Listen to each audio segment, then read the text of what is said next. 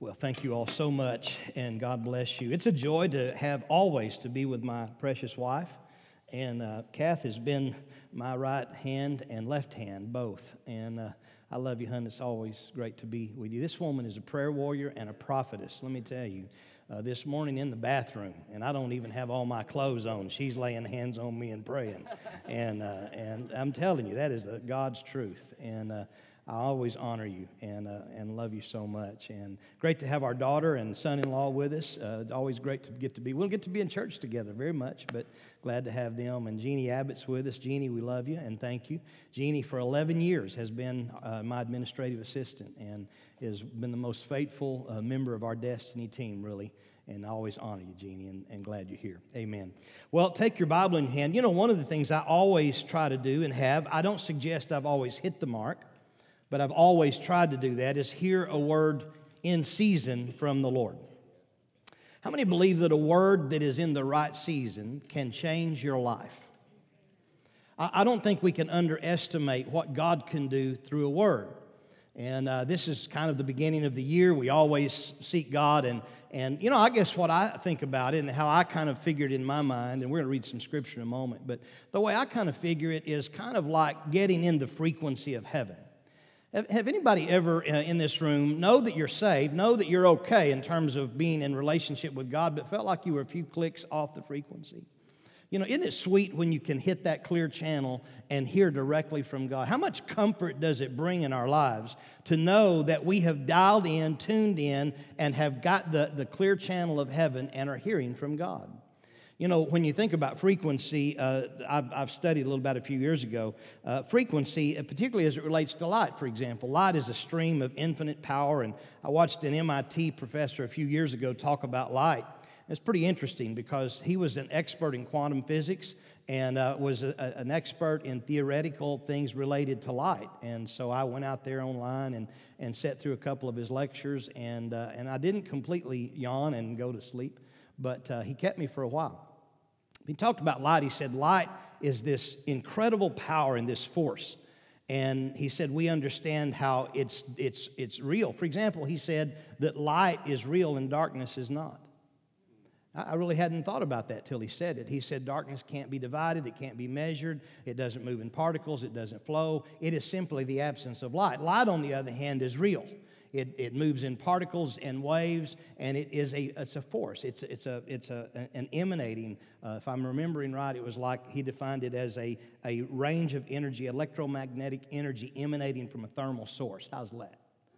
Just from extemporaneous pulling the files out. And so this light, and the one thing he said that we can't explain is where it comes from.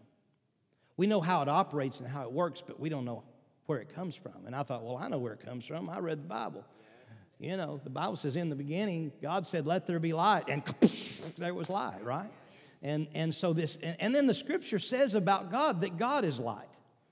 And so then I just let him play on. He talks about that light has infinite streams of color, and there are dimensions and variations of color. But we're only wired with our optic nerves to see what falls between red and violet.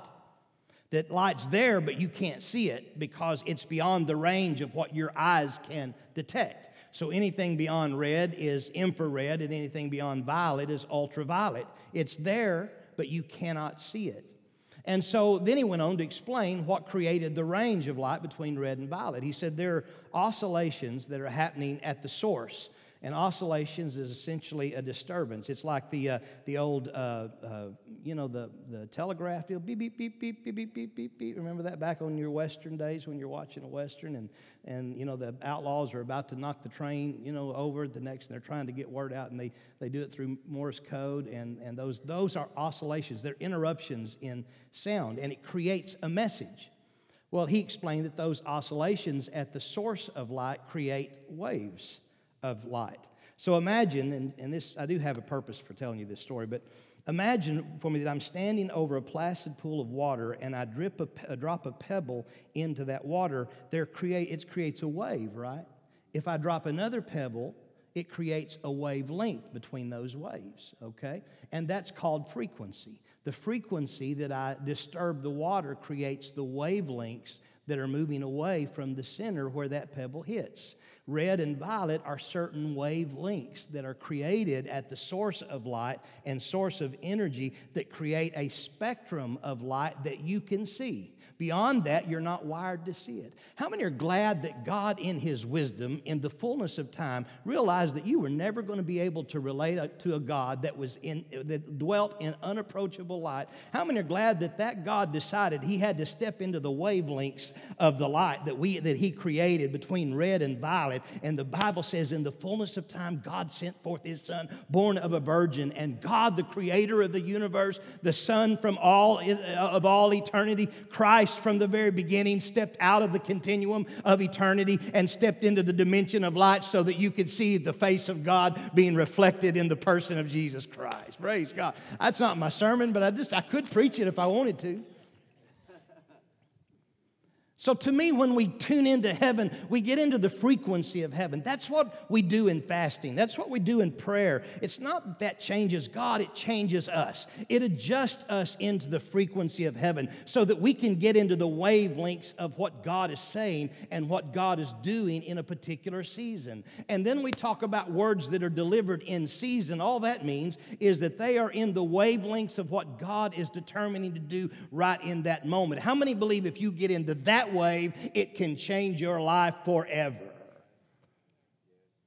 Okay, so stand with me and let's see if we can get into the frequency of heaven. All right, so open your Bible with me,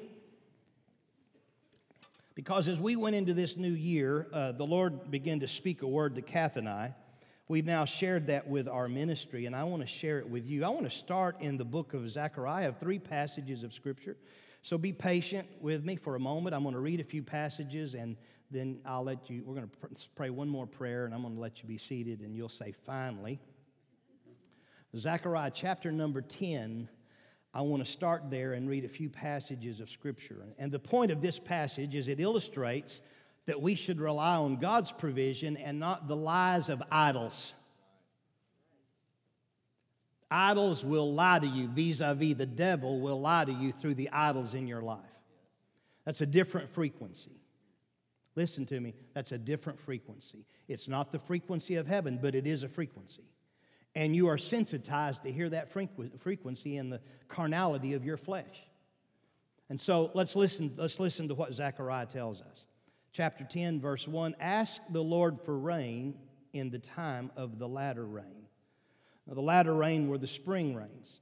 It's kind of funny it would work that way, but the former rains actually come from the October season in Israel, and they prepare the ground to be plowed. But the latter rains are when the crops are already growing in the field, and it helps to ripen those crops and can actually multiply the harvest if the rain comes at the right time. If the rain comes in the right season, it can literally multiply the harvest that's already on the vine, so to speak, or on those pods. Ask the Lord. In other words, when it's time for rain and it begins to rain, ask God for more rain. Everybody say more rain. This is the one time it's okay for you to be greedy. Ask for some more rain because the more rain you get at this moment is going to multiply the more harvest you're going to have, as my Louisiana friends would say. And then the prophet goes on and says, the Lord will make flashing clouds. In other words, He'll make thunder. When you ask Him for rain in the rainy season, He will bring thunderous lightning clouds, and He will give them showers of rain, grass in the field for everyone. But contrast, for idols speak delusion, and the diviners envision lies and tell false dreams, and they'll comfort you in vain. Therefore, the people are caused to wander by the way like sheep, and they are in trouble because there is no shepherd. How many are glad today that we have a shepherd in this church that is tuned into the frequency of heaven? Amen? And your idea, it's good to test your ideas against what the word of the Lord that has come to the shepherd and see if there's an alignment, because sometimes we can hear a lie, and it's hard if we're not prayed up and tuned in to listen to the wrong frequency. Can I get an amen for that? All right, so I'm not going to preach that either. I'm just setting the stage. All right? Now turn with me to the Gospel of John, chapter number 15, please. John, chapter number 15. One of the most famous passages of Scripture that Jesus is giving. This part of John is really a transcript, if you will, of the night Jesus was betrayed at the Lord's Supper. John gives us a detailed, topical conversation of what Jesus talked about with his disciples the night he was betrayed and the night that he was arrested to be crucified the next day. It's interesting, some of the content. Jesus talks a lot about the power of the Holy Spirit. Doesn't talk much about his death, doesn't talk much about his resurrection, but he talks post-resurrection a lot in terms of what's going to happen after it all happens, and that's when the Holy Spirit is going to be poured out. But in this particular passage in John chapter 15, he says, I am the true vine, and my Father is the vine dresser. The emphasis in that passage is the true vine. I am the true, as opposed to false vines, I am the true vine. There are vines you can connect to and hook up with that will not give you life. They will destroy you ultimately and cause barrenness in you. But Jesus says, I am the true vine, and my Father is the guy that's tending it. My Father is the guy with the bucket and the manure, and I am the vine that he's working on. And then he goes on and talks about every branch in me that doesn't bear fruit he takes away, and every branch that bears fruit he prunes, that it may bear more fruit. I could talk a little about being pruned, but I know you're on your feet, and I don't want to do that, not right this moment. But anybody ever been pruned by God? I don't like it. I don't like it. It don't feel good, but the purpose of it is good. Because you say, well, I'm doing pretty good. I'm bearing some fruit. And God says, I'm going to cut you so you can bear some more fruit. Yeah, well, thanks. Abide in me and I in you, and as the branch cannot bear fruit of itself unless it abides in the vine, or in the reference before, the true vine, neither can you unless you abide in me. Verse 5, the centerpiece of the passage, I am the vine, and you are the branches. He who abides in me, and I in him, bears much fruit. For without me you can do nothing. For without me you can do nothing. If anyone does not abide in me, he is cast out as a branch and is withered, and they gather them to throw them into the fire, and they are burned. If you abide in me, and my words abide in you, you will ask what you desire, and it shall be done for you. For by this my Father is glorified, that you bear much fruit. I think God's wanting you to be fruitful. And in your prosperity, your fruitfulness, he is glorified, if you're connected to the right vine and tuned into the right frequency. Are y'all in the room with you? Everybody okay? All right, so we're going someplace. So by this is my Father glorified, that you bear much fruit, so you'll be my disciples. One more passage in Psalms chapter number 1, and you will have completed the longest scripture reading for text in the history of Christendom. But it's good medicine. It's good for you. Verse 1 of chapter 1, the psalmist says, Blessed is the man who walks not in the counsel of the ungodly, nor stands in the path of sinners, nor sits in the seat of the scornful, but his delight is in the law of the Lord. And in his law he meditates day and night. He shall be like a tree planted by rivers, channels in the Hebrew, multiple streams of water that brings forth its fruit in season. Somebody say season. Whose leaf shall not wither, and whatever he does shall prosper. Now you can close your Bibles and we're going to pray together, and then I'm going to let you be seated. Father, I thank you for the opportunity to come before this great congregation. I thank you, Lord, that already I could just stop and pray, and I've already heard the word and received it. But God, I pray in the times that we have together that you will let this be a monumental word in our hearts. God, let it change our perspective. God, let it tune us in. That's the purpose. Let it dial us into the frequency of heaven so that we can see you in much clearer ways, oh God. Less distractions of the world, less disturbances, oh God, that are caused by the enemy, and more focused on your purpose for our life. In Jesus' mighty name I pray, amen. High five about two people because you need a break, and tell them God bless you.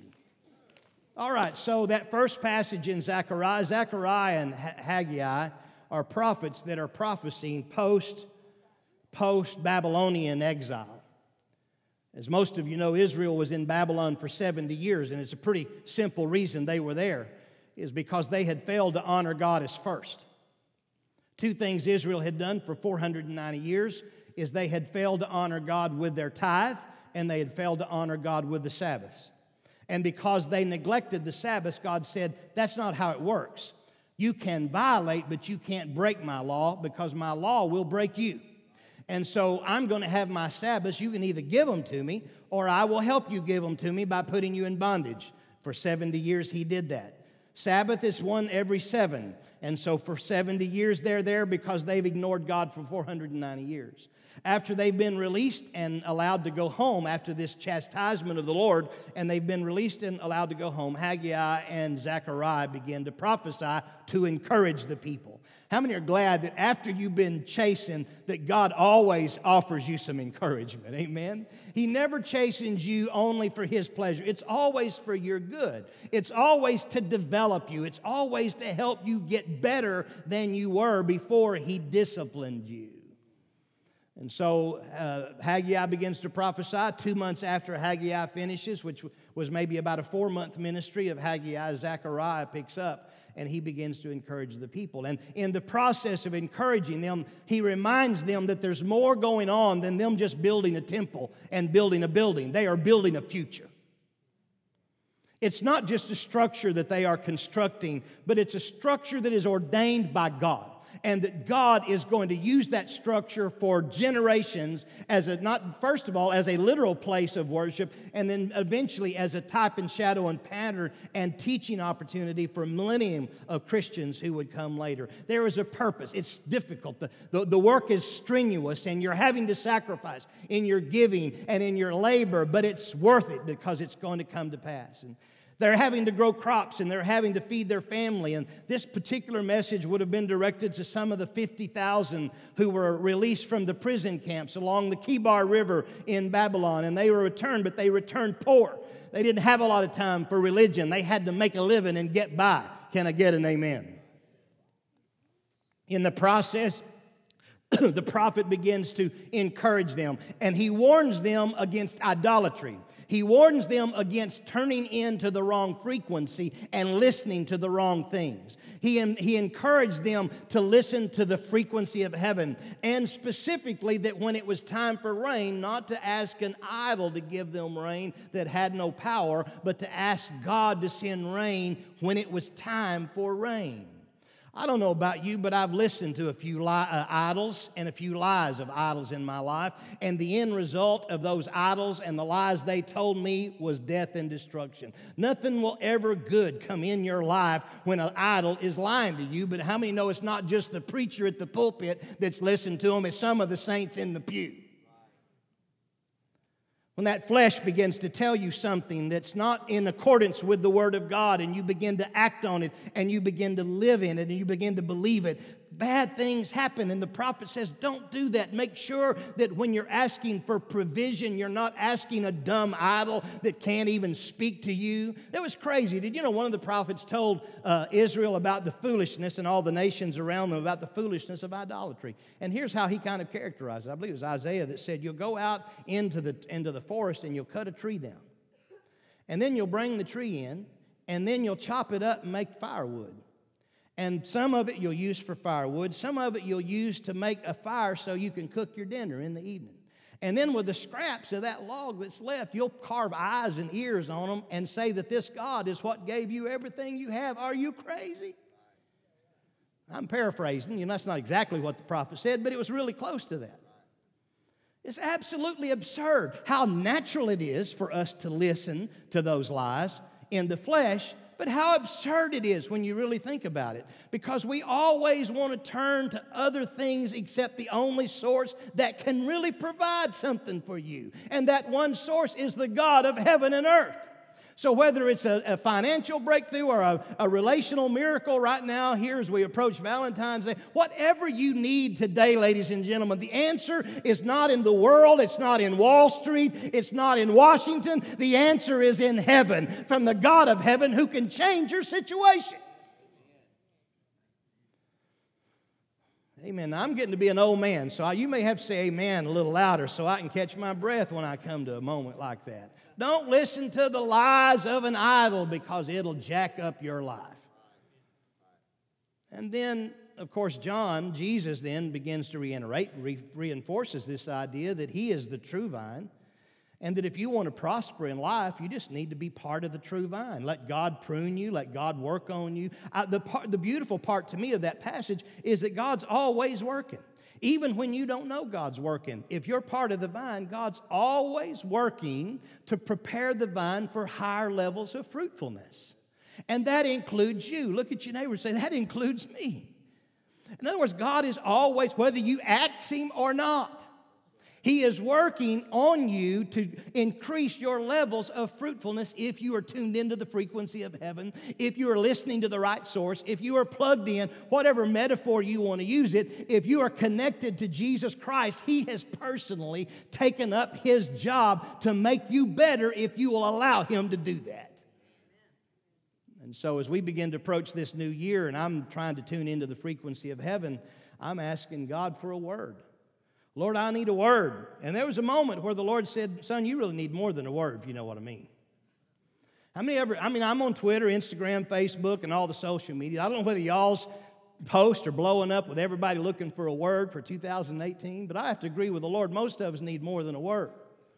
A lot of us need a paragraph, at least. Some of us a whole chapter. And a few of us, a brand new book needs to be written. You know what I'm saying? A word ain't going to get it. We need more than that. But I'm okay with it. I get it. I understand that sometimes a word can help you reset and can help you kind of clear the fog out and clear your head. And so in my weakness, I asked God for a word, and He gave me one. I thought it was going to be real complicated. And when you hear this word in a moment, you're going to think, did we really come to church to hear that word? Well, don't judge it too quick. So as I begin to pray and ask God what the word was for 2000, what the word in season, that's the real factor that changes. That's the X factor. Not just a word, but what are you saying? God, let me step into the wavelengths of heaven. Let me step into the frequency of heaven and let me hear what's emanating from your heart for our lives this year. And then we will synchronize, we will surrender, and we obey that word as best we can. And here's the word the Lord gave me. The word was grow. Grow. Everybody say grow. Yep, grow. There you go. Grow. And as I've thought about it, the more I thought about it, I thought, man, that is really a cool word when you think about it. Because that means everybody in the room can participate. I've been in a lot of words that I've heard. I've been in a lot of prophetic conferences, and man, they come out with stuff, pages of prophetic, what God's going to do. I'm thinking, man, that's wonderful. I believe God can do all that. I'm just not sure I can participate in any of it. I'm willing, but it's like so far out there, so far above my head. Anybody ever make a New Year resolution that you didn't keep? We've all done it. We filled legal pads with 10 more things. I'm going to do 10 things I'm going to do more of, and this 5 things I'm going to do less of. And I don't know about you, but at the beginning of the year, I just get tired by Christmas time, I'm wore out. Because I'm thinking about all them words and all that stuff I got to do. But then when the Lord spoke this word to me, I thought, you know what? I can do that. Because I don't have to do anything except obey. I don't have to do anything but just make sure I'm tuned into heaven. I don't have to do anything except just make sure that my dial is on the right position on the dial, and then He will take up the responsibility of helping me grow. And this year, when I finish the year, I'll be bigger and better and stronger, and my faith will be stronger. Come on, somebody with me. Maybe that would be a goal you could keep. Maybe that'd be a resolution that would work. Now, you're saying, well, yeah, the bigger part, I can handle that, no sweat. Well, I know, but I'm not talking about a waistline.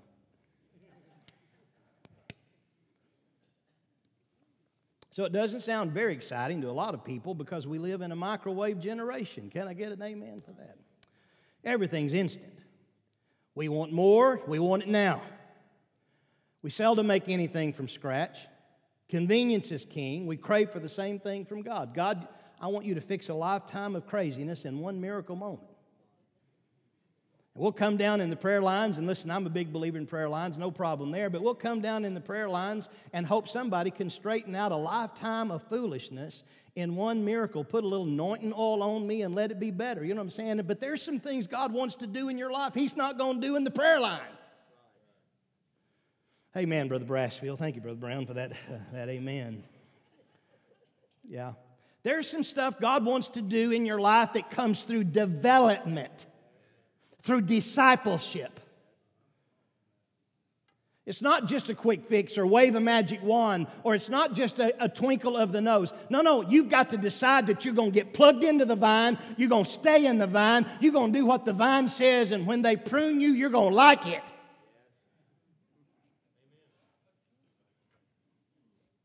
I hadn't got that part nailed down just yet, but I'm working on it. You know what I'm saying? So God views things differently. He plans a pattern of growth for you as you grow through the challenges of life, through the highs and lows of living. That's how God views success. God views success that way. When God thinks of success, He thinks of fruitfulness. It's all over the Bible. And as I begin to look at it, man, it's everywhere. God doesn't think about success as an opportunity. He thinks of success as an identity. He thinks about you being a success because you're tied into the most successful vine that's ever existed in all the annals of human history. That's the vine called Jesus Christ. And if you're abiding in the vine, He said, you got power. You can ask what you will in my name and it shall be done. If you're abiding in the vine, you don't have to fret about performance. You don't have to fret about being more and always comparing yourself to other people. You don't have to get bogged down with all that self-criticism. When God thinks of success, He thinks of fruitfulness. He thinks development. He thinks plant a seed in faith.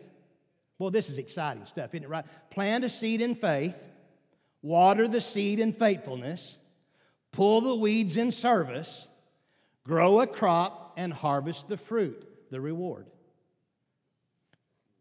Then repeat. Then repeat. God's idea of success is simple. Sow, harvest, repeat. Yeah, but I want to work. Somebody needs to tell me what my doctor's name is and where I live. Well, I know what my doctor's name is, and I know where I live already. And I'm all for prophetic words. Hey, listen, I'll give a few. It's good. But you understand, if you're going to literally know your destiny in Christ, it's not going to be because somebody tells you where you live, your street address, or your doctor's name. It's going to be because you have found your place into the vine called Jesus Christ, and His power of life is flowing through your life. It'll make a better marriage. It'll help you with your children. It'll help you with your finances. It will help you with everything that concerns you in your life. So when God thinks about His people, I'm just not making this stuff up. When God thinks about His people, just read the Bible. He thinks in agricultural terms. He thinks in the terms of development.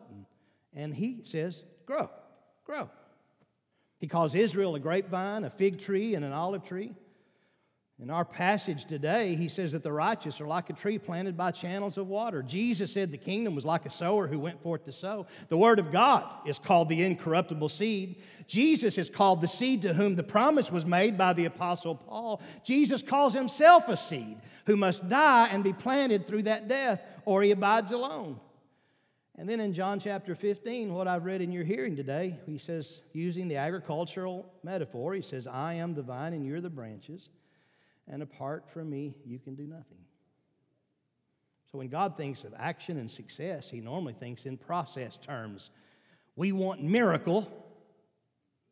God wants process. And He'll season that process with miracles along the way to help hold your attention. Isn't that cool? The truth is, if a lot of us were more disciplined, we wouldn't need so many miracles.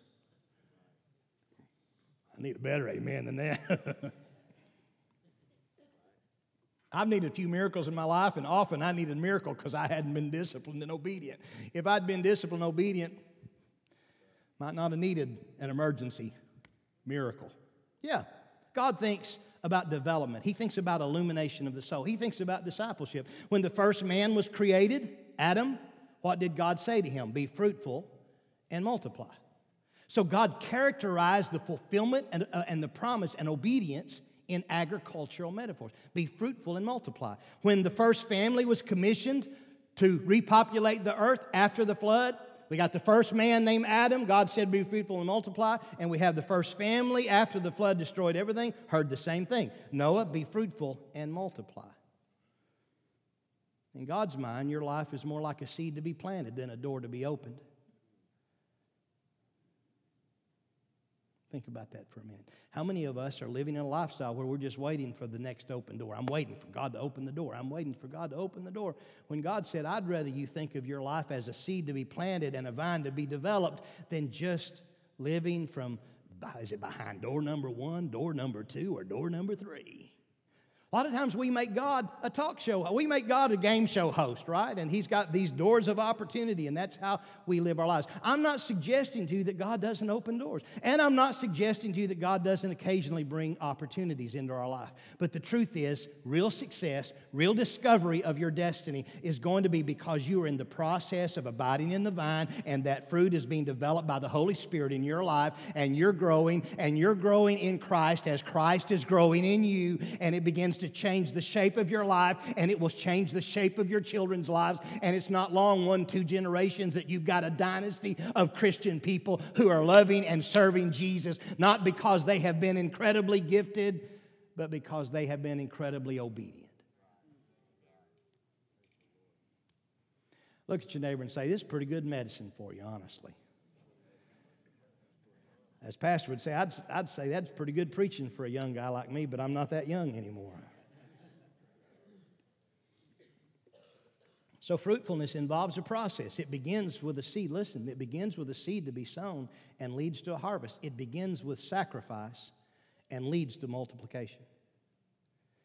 It begins with sacrifice because every time you sow a seed, it feels like there's a moment that you've lost something that belonged to you. But if you sow that seed in faithfulness, God's promise and His system says, I'm not going to give you just that seed back. I'm going to cause that seed to multiply back to you. It begins in sacrifice, and it ends in multiplication. So I have a word today. Words grow. It's on the screen for you. I pray that it's embedded in your heart. And I want to now shift our sermon over to a little bit of a coaching. How many would like to be in one of my coaching sessions, okay? So is it okay? There's about one of you that would like to be coached this morning. So I'm not sure what I'm going to do because I don't have time to rewrite my notes, some of you are going to get coached where you want to be coached or not. All right, let me coach you just a little bit. Let's go back to the Psalms passage because this passage tells us some things not to do, but it doesn't leave us hanging there. I love these kinds of passages because it tells us what not to do, and then it tells us what to do, and then it tells us the result if we will. And I like that kind of stuff. So first of all, he said, blessed is the man who walks not in the counsel of the ungodly. What is the counsel of the ungodly? It's the plans, opinions, and purposes of the wicked. And how would I define wicked? Not as sinners per se, but godless. But godless. There's a distinct, he just said, well, you're going to have people speak into your life, and not all of them are going to be saved, and some of the things they say might be some basic wisdom in it. But there's a difference in that and then walking in the strategies of the godless. What is a godless person? It's a person that does not recognize God in their life at any level. It's a system of thought that has no God in it. It's a system of ideas. It's a media outlet that has no God in it. It's you name the source. If the source is godless, it's wicked. And he says, do not walk in the counsel of the ungodly. Do not have a steady diet of the ungodly because it will mess with your connection to the vine.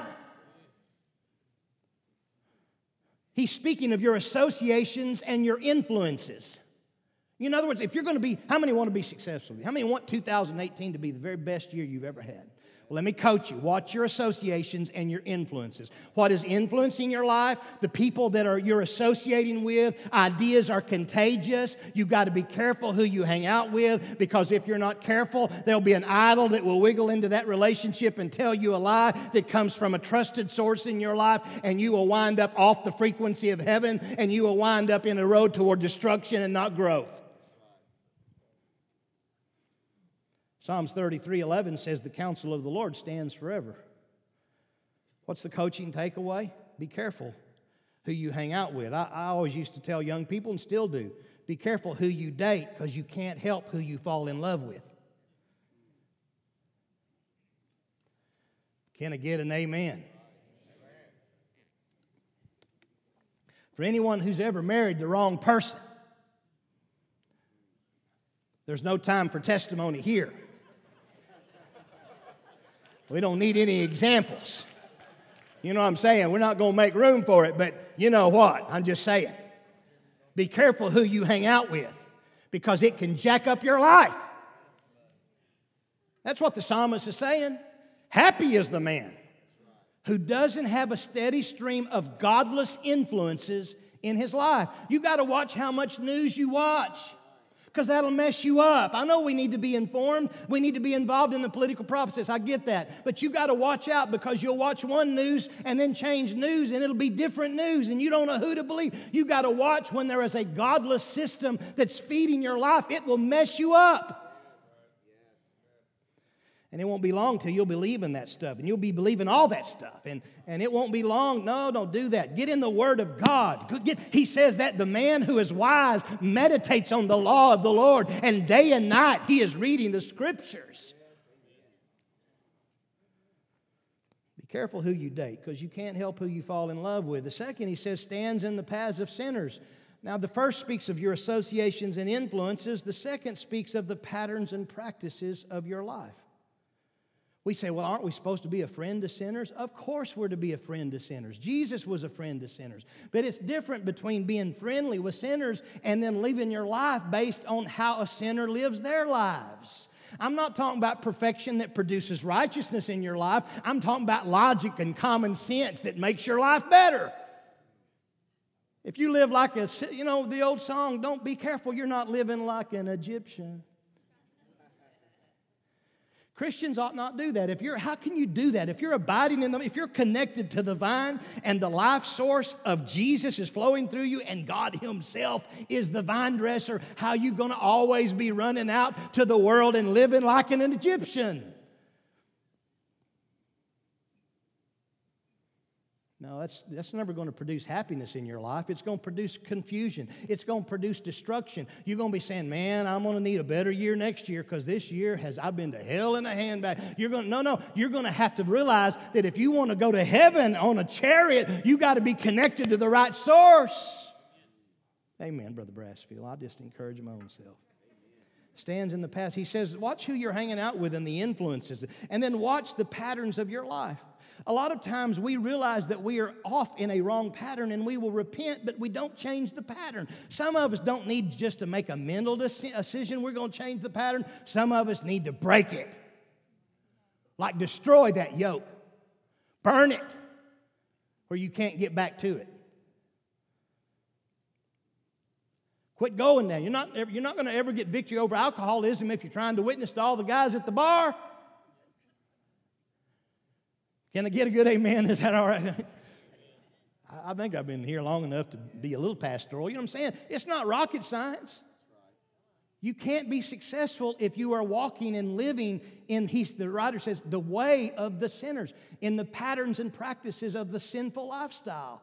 I'm not talking about perfection, but you got to dig out of that pit. You got to He's redeemed you. You're redeemed with not corruptible things like silver and gold, but by the precious blood of Jesus. You've been bought with a price. You're not who you used to be. Old things have passed away.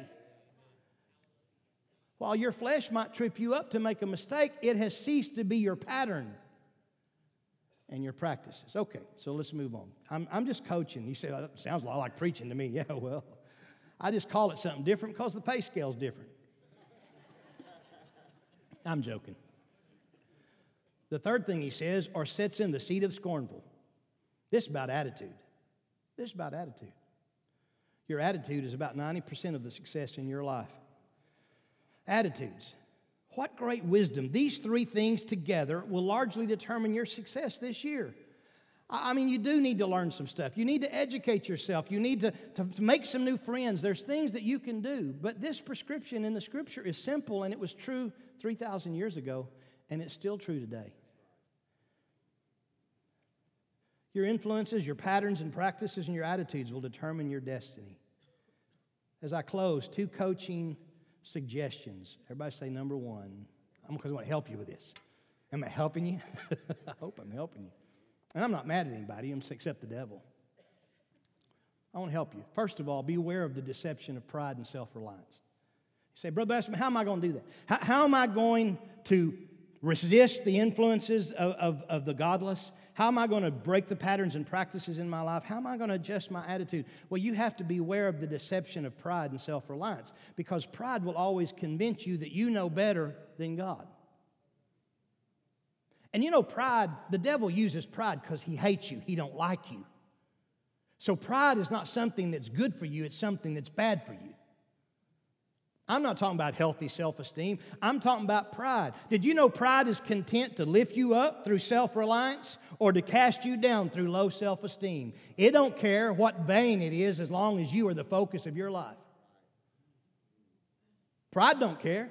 Pride will tell you, man, you're the best there ever was. Man, did you hear that sermon? My goodness, man, that's not going to happen this morning, you know what I'm saying? But it's like pride will tell you you're the best, or pride will tell you that you're the worst. And a lot of times when we have low self-esteem, we think it's humility. It's not. It's just a backward way of being prideful, because pride is about self-focus instead of God-focus. So pride is it's all about me, either high or low. You have to be careful of the deception of pride, because pride will push you toward quick solutions like the counsel of the ungodly, the patterns of sinners, and bad attitudes. Pride will do that. So the remedy for those things is to repent of the sin of pride.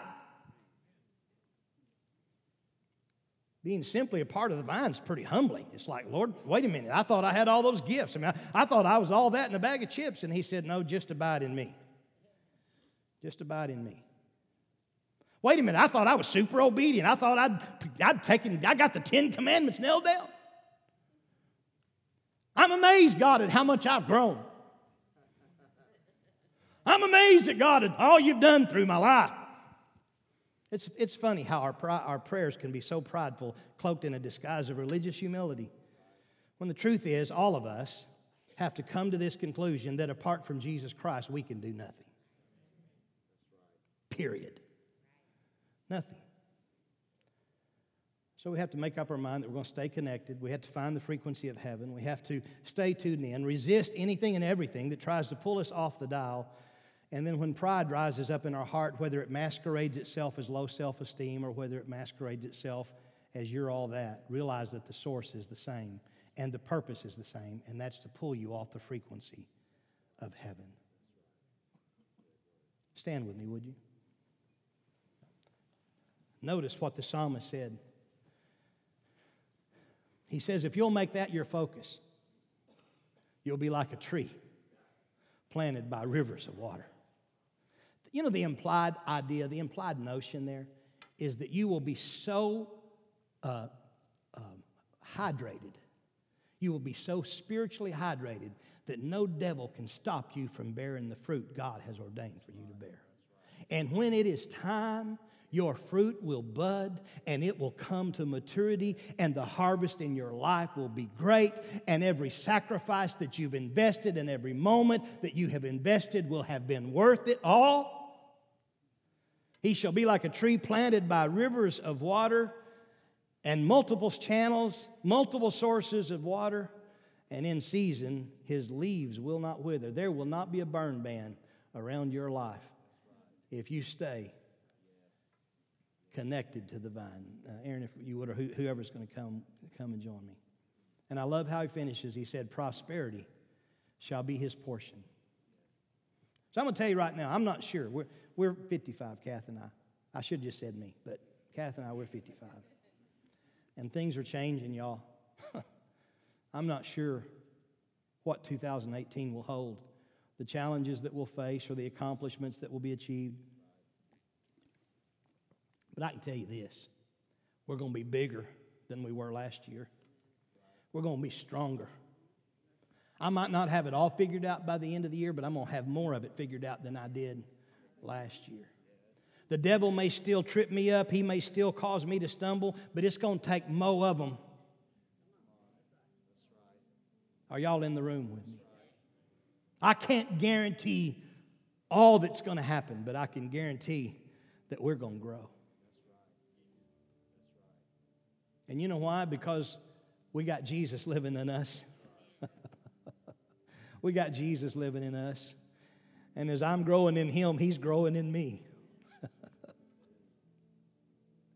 As I'm growing in him, he is growing in me. You said you told us you had 2 things you wanted to coach us with. I did, and I gave you one. Let me give you the last one. If you're going to live this kind of life I'm talking about, you've got to let go of the past. Yeah. A new word for a new year begins with getting over the stuff you went through last year and the years before. Look at your neighbor and say, get over it. I'll even give you permission. because I know Valentine's Day's coming. It's just a few days, and I want to be careful, but I'll give you permission to say how long you going to hold on to it. You got to get over it already. Get over it. Stop thinking about what you're not, what you aren't, what you wish you had, what you wished you could do. Determine that you're going to grow toward the person God wants you to be. That's what you want. I promise. You may not even know it, but that's what you want. That's what your soul is craving for. That's what your spirit is begging for you just to be more like Jesus. Let Jesus be Jesus in you. That's what will make you happy. You think more money? I mean, literally, is that the highest goal you can think of this year, is to make a few more bucks? Nah. A few more houses, some more land, a few more assets. Those things are all fine in God's plan at times.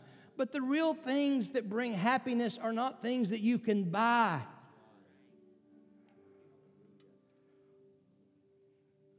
And so we make all these New Year's resolutions, and the truth is our New Year's resolutions are normally the first regrets of the new year for us.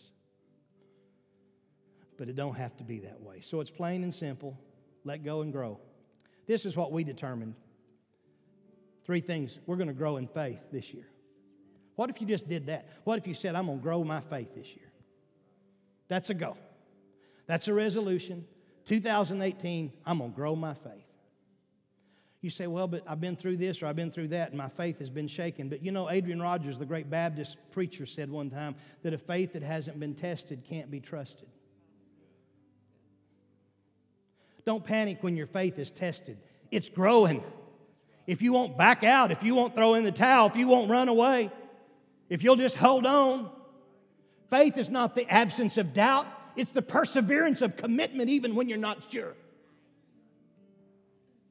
Grow in your faith. That's what Kath and I have decided. Of all the things we don't know, we know that our faith is going to be stronger this year.